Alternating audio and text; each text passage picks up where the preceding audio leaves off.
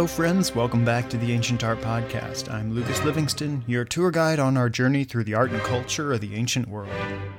This is the abridged version of the podcast episode. For the complete episode, visit ancientartpodcast.org/curious.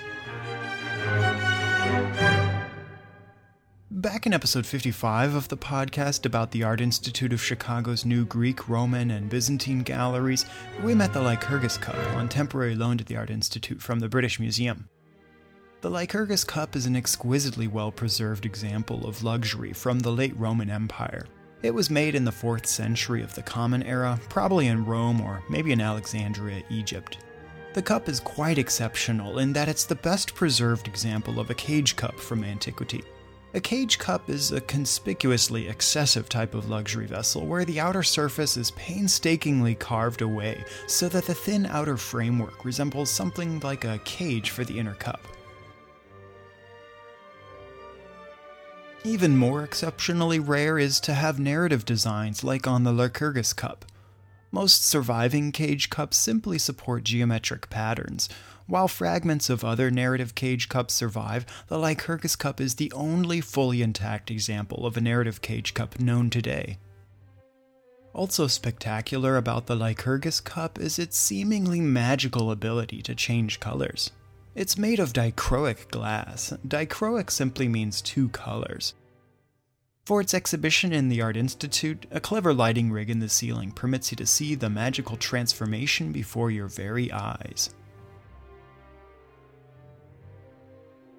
The Lycurgus Cup gets its name from the narrative depiction on its surface. Lycurgus was a mythical king of the Adani, a Thracian tribe.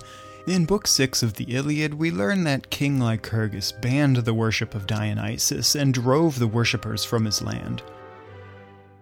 There are many other versions of the legend, including the specifics depicted on the cup.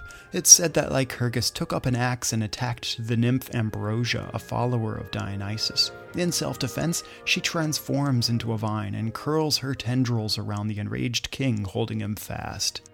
Here we see Lycurgus ensnared in the vines of Ambrosia while the axe is dropped to his side.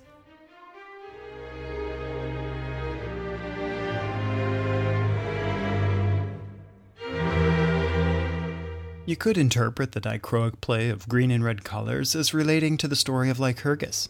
The crimson could be reminiscent of the blood of Lycurgus.